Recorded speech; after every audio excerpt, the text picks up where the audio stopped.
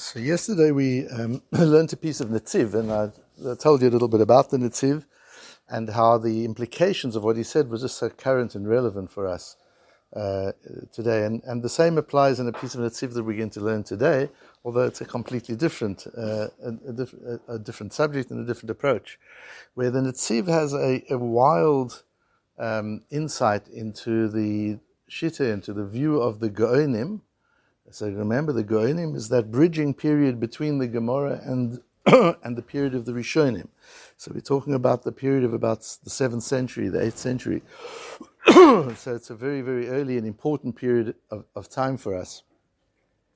And we don't have a lot from the period of the Gaonim, but we have the Sheiltus of Rav Achai Gaon, and the Netziv wrote a parish on that called Ha'amek She'ela, which is an unbelievable work.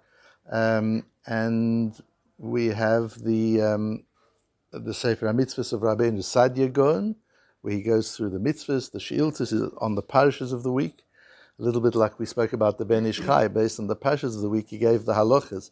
So that idea already was started much earlier. I mentioned to you the Bahag, and also the Sheiltus does the same thing. Based on the parashas of the week, he goes through all the halachot of that particular parasha. And the Netziv has a wild understanding of a shitta of the Gaonim.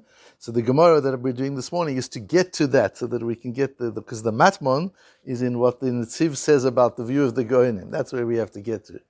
So it starts off, our Gemara in Daf Nun Daled Amud Beis discusses this question about whether Yom Kippur can fall on a Sunday or a Friday, basically, or also a Wednesday. The Gemara in Rosh Hashanah Daf Chov talks about why it shouldn't fall on a Sunday or a Friday, or a Friday, because then you've got 2 days of Shabbos. The halachas of Yom Kippur are the same as Shabbos, with some additional halachas, but there are things that you can do any other Yom Tov that you can't do on Shabbos.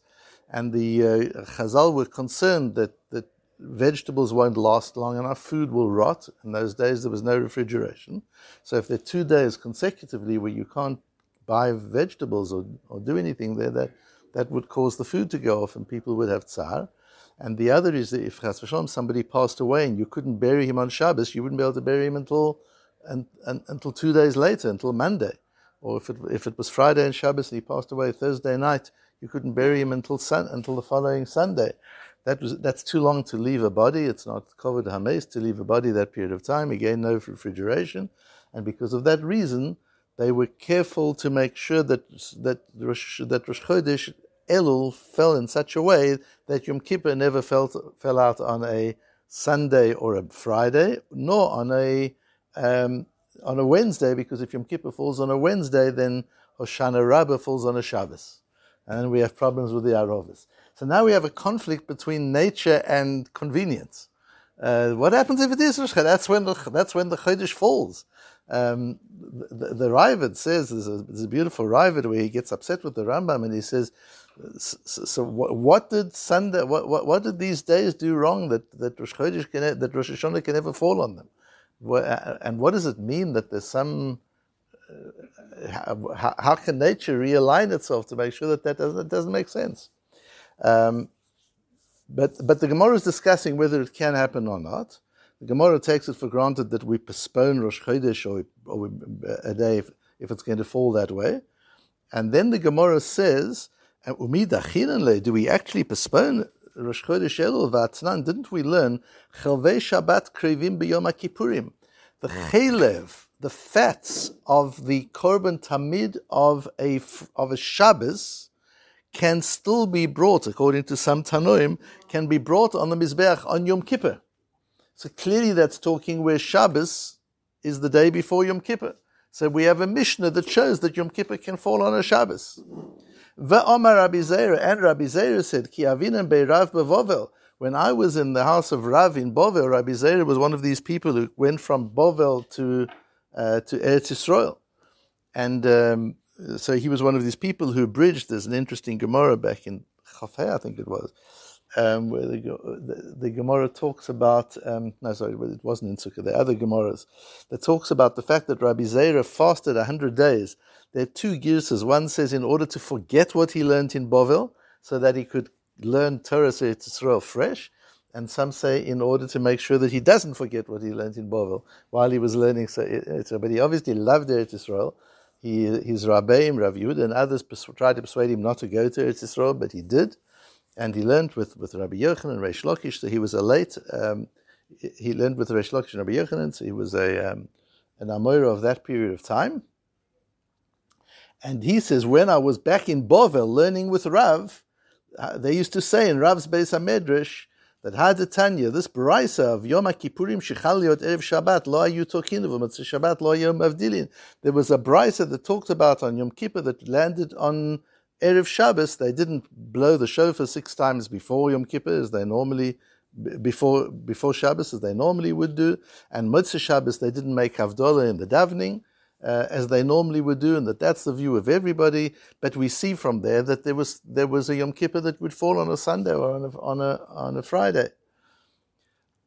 The Ritvo has a slightly different gisa, and he says V'tu Omar Rav Zera, because what the Ritvo is worried about is what the Netziv asks. And that's the question, is what do we add by the story of Rabbi Zera when he was back in Bovel and he was in the house in the Beis HaMedrash of Rav? They learned the Brisa of Yom Kippur Shechal Yosef Shabbos. Why do you need that? We've already got a Mishnah where the Mishnah says Chelvei Shabbat Krevim B'Yom HaKippurim, that the Chelev of Shabbos is brought on Yom Kippur. You've got a Mishnah that Yom Kippur and Sunday are together, that you can have Yom Kippur and Shabbos together, either Friday and Shabbos or Shabbos and Sunday. So if we've got a Mishnah, what are we adding by bringing Rabbi Zera? And that's the Ritvo says V'tu Amar Rabbi Zera. He adds to it, but asks the Netziv, what are you adding? You've got a Mishnah. What's stronger than a Mishnah that tells you clearly that Shabbos and Yom Kippur can be one day after the other? How does that happen? So the Netziv in the Merumei Sodeh, and it refers back to a piece of Ha'amek She'ela. The Netziv says there's a Machlokes Rabbeinu Sadia Gaon and the Rambam. The Rambam says that until the time of the later Hillel, the second Hillel, the Rosh Chodesh was determined by Eidim in the Beis HaMikdash. Witnesses came and they say, we saw the Rosh Chodesh, and it's based on the posuk of Kazera Eva Kadesh. See the new moon and be Mekadesh the Chodesh. And so that's how Rosh Chodesh was declared. It was declared by Eidim. The Shita of the Rambam is, once they developed, that was no longer done, and they developed the calendar where Hillel worked out, the second Hillel worked out mathematically exactly when Rosh Chodesh was. We didn't need Eidim anymore. We have a calendar. And the Shitas HaRambam, the Netziv proves from the language of the Rambam, the Shita of the Rambam is, as long as it was being done by witnesses, we went by when the Rosh Chodesh really was. And even if that meant Yom Kippur came out on a Sunday or a Friday, we did what had to be done.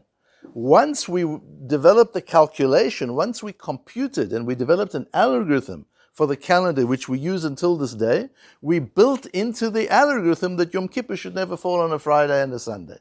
But until that time, we did. That's the view of the Rambam. And that aligns with our Gemara, because we see here, Chelvei Shabbos Krevim B'Yom HaKippurim. That's when you bring Chelvei Shabbos. That's when there's a Korban Tamid. That's in the time of the Beis HaMikdash. But thereafter, it never happened that the Yom Kippur fell on a Friday or a Sunday. Here's the revolutionary idea. The Rabbeinu Sadia Gaon, says the Netziv, holds that we had a calendar always. This algorithm of the calendar wasn't developed by Hillel. We had it by Masorah. We had the tradition of that algorithm going back forever. We've always had that algorithm. And the reason that we did, if you look at the Lashon of the Ha'amek She'ela at the bottom of that I brought you, Lefi Divrei Rabbeinu Sadia Gaon, Ikar Drasha Dikazera Eva Kadesh, this which the Torah says, when you see the Rosh Chodesh, you must make a Kiddush HaChodesh, use Eidim. Asmachta, that's an Asmachta. And always, even in the early years of the time of the Beis HaMikdash, we did it by mathematical calculation. We didn't do it by Eidim, because the mathematical calculation is more accurate. So we did it by mathematical calculation, and we went through the procedure of the Eidim as a kind of a tekes. It was a procedure. It was that's what we used to do every month. Witnesses would come and they would question them, we would give evidence. But the real kovea, what really fixed Rosh Chodesh, was the calendar, was the algorithm, not the Eidim. Says the Netziv, that's the view of Rabbeinu Sadia Gaon, and the Rav Achai Gaon aligns with that view too. And that's revolutionary to say that according to the Gaonim, there was never a time when we relied on witnesses. We always relied on the calendar, on the algorithm, and the witnesses merely supplemented. They didn't replace the calendar, and the calendar didn't replace the witnesses. They merely supplemented. So where the Matmonim lies is, so why do you need them both? Why does the Torah say? Why did we go through that whole charade? If we had the algorithm and we could work Rosh Chodesh out all the time, even going back to the time of the Beis Hamikdash, we never had to rely on the Eidim, according to Rabbeinu Sadia Gaon and according to the Shiltas, that we never had to rely on that. That we also always had the opportunity to work it out mathematically. Why go through the process of the Eidim? And the principle here, it's obviously a very long discussion. I'm thinking because it's so frustrating in a way, these matmonim are so frustrating that we can only spend 15 minutes on them, that I'm thinking of maybe instead of the Parsha Shir on Thursday night, once a week choosing one to expand and get the full meaning and value out of them. But what we do see here is the Torah's requirement, and the Torah teaches us a method of aligning empirical evidence with mathematical knowledge, which today is just so important because we're in a period where we have become so detached from the empirical. When we want to go somewhere, we use a GPS. When you want to know the time, you use it. You look at the time. When you want to know if you can daven shacharis, you look at your app to see what time the app says sunrise is. You're not even aware of whether the sun's come up or not. We've so detached ourselves from the natural causes of time, and we've wrapped ourselves in this artificial world of digital data, and separated ourselves. We see from this, certainly based on the Shittas HaGaonim, that even though we have complete knowledge of the moment that Rosh Chodesh is, don't abandon a connection with nature. Don't abandon the ability to check up there and to see the moon, and to hear from Eidim where the moon was seen, when the moon was seen, what the moon was looked at. Be conscious of the fact that the month is the phases of the month are a natural reality, and that the calendar is designed to align to that natural reality. And yes, we know how to calculate it, but it's just a calculation. We need to understand what's really happening is there's a Rosh Chodesh. It's not just a moment on a calendar. Like we say today, it's Rosh Chodesh Day, got to say Ya'aleh V'Yoveh. Really? How do you know it's Rosh Chodesh Day? Because it says in the Luach. But have you seen the moon even? Have you looked up at all? Have you noticed? Did you notice the moon disappearing? No, we don't need it. We've got the empirical data. We see that according to the Shittas, it's such a beautiful thing to learn from the Shittas HaGaonim, that even when the empirical data is perfect, don't detach yourself from the natural development of time and life and of nature, so that you're part of the world and not separate from the world.